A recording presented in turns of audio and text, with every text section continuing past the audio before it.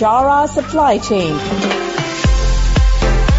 highlighting and showcasing solutions for the most complex challenges facing the industry in 21st century by our team of subject matter experts and mentors. Broadcasting every week, all year round, we will present the most up-to-date series of podcasts and webinars. Selamat datang di podcast Bicara Supply Chain. Nama saya Nur Hadi, saya adalah pengasuh podcast ini. Alright, teman-teman sekalian, hari ini sudah bersama saya adalah Agung Ektika, beliau Supply Chain Manager di PT Cargill Indonesia. Baik, kali ini dengan beliau kita akan belajar tentang VUCA. Nah, ini suatu istilah yang saat ini lagi rame-ramenya. Nah, kita akan belajar dengan beliau bagaimana sebagai seorang leader itu menghadapi era yang serba VUCA ini. Assalamualaikum Pak Agung. Waalaikumsalam warahmatullahi wabarakatuh. Terima kasih Pak Nur Hadi.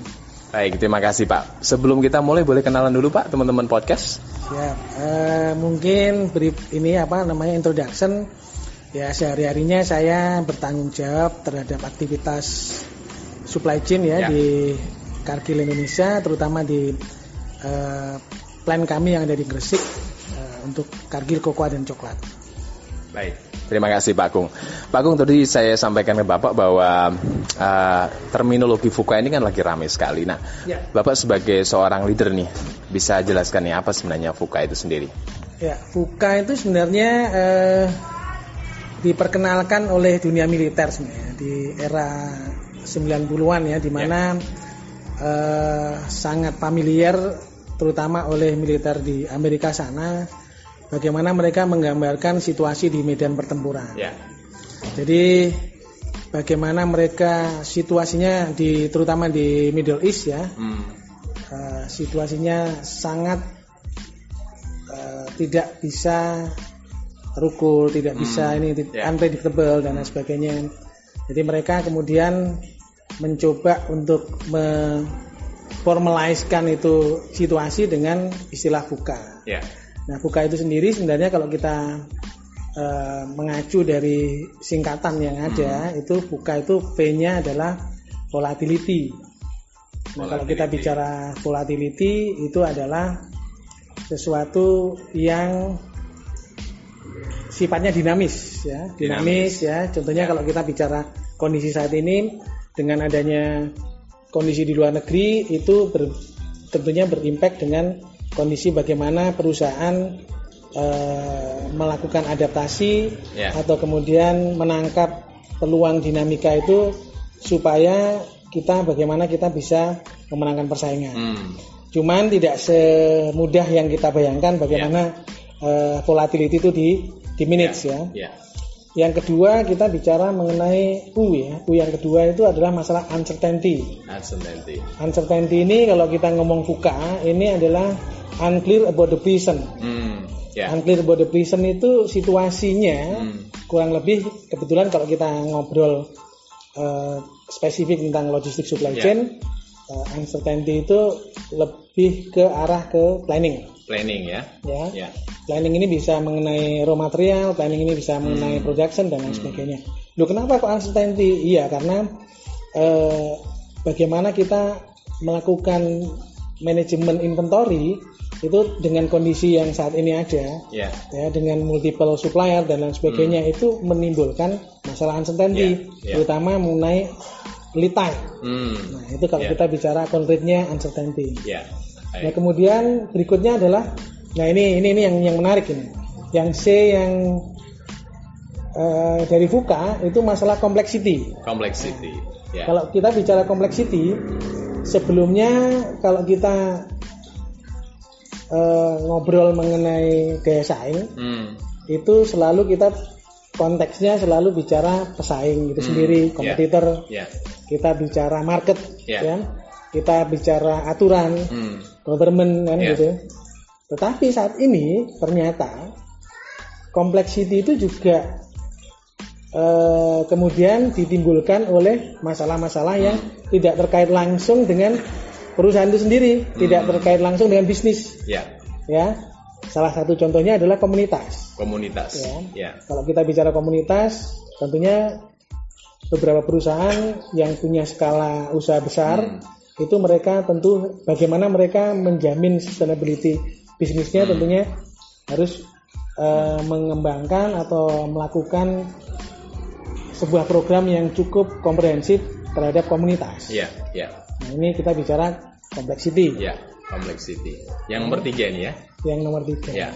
Nah, yang terakhir dari VUCA itu sendiri ambiguity. Ya, kalau kita bicara ambiguity ini sebenarnya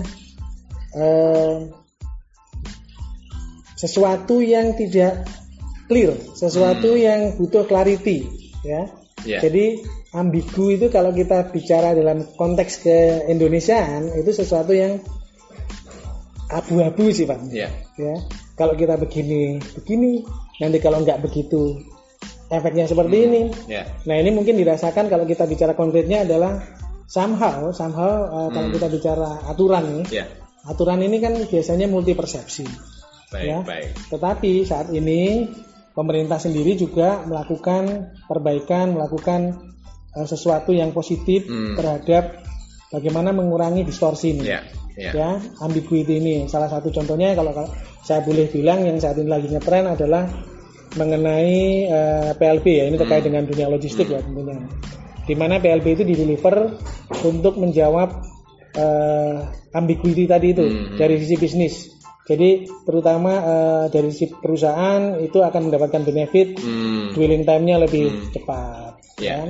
Kemudian planning untuk produksi tadi ini kaitannya dengan planning di supply chain itu juga lebih jelas karena pasokan supply chain juga pasokan raw material di supply chain akan lebih jelas.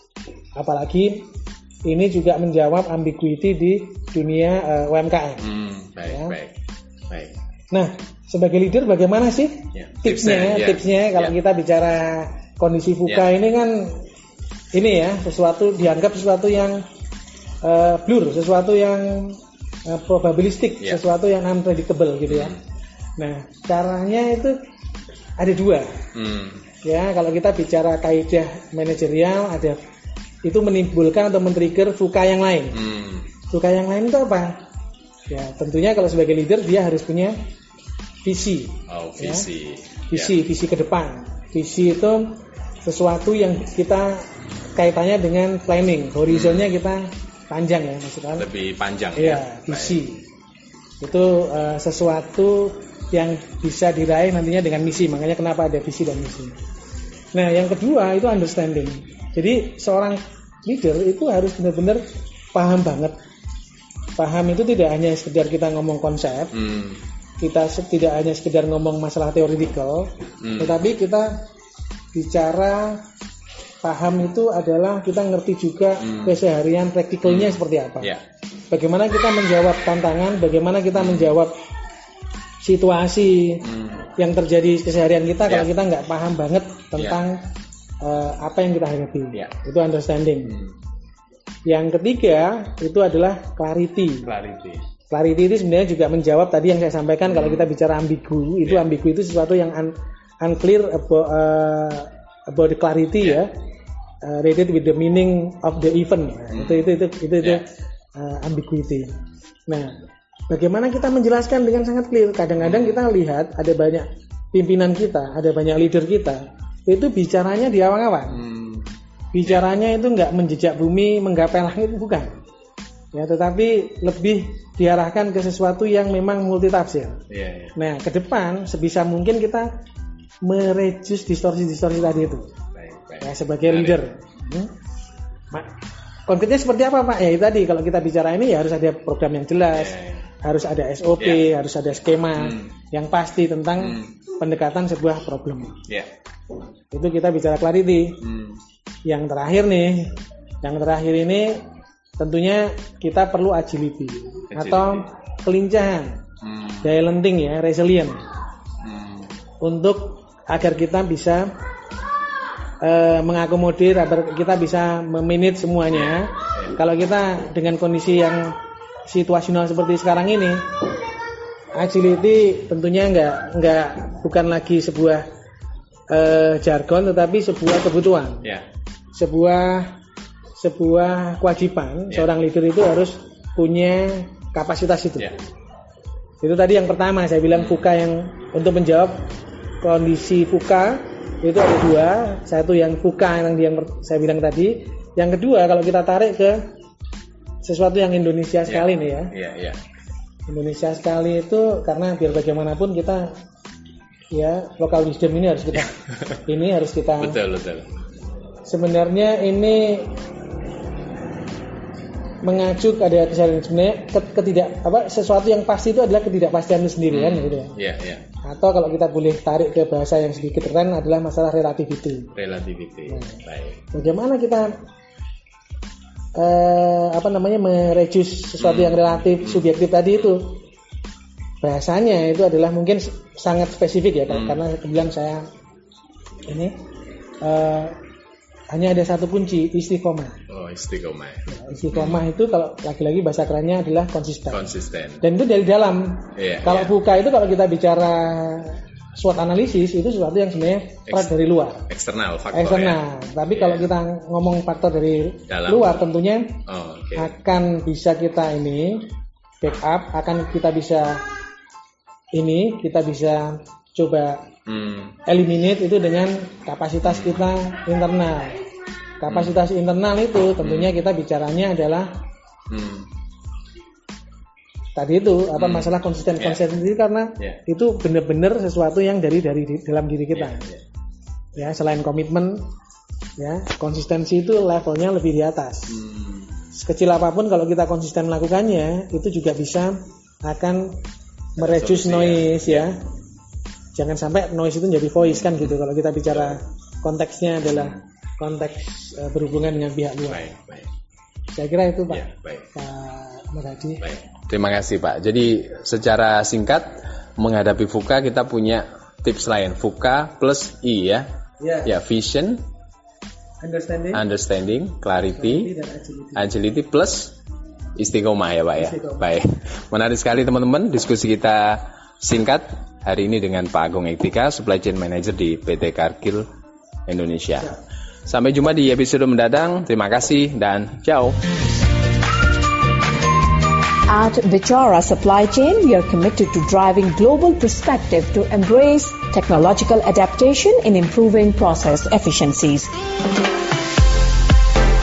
Don't forget to subscribe, like, and share Bichara Supply Chain.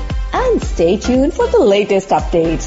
To learn more, visit our website www.bicharasupplychain.com. Thank you for listening to us. We look forward to seeing you at our next episode.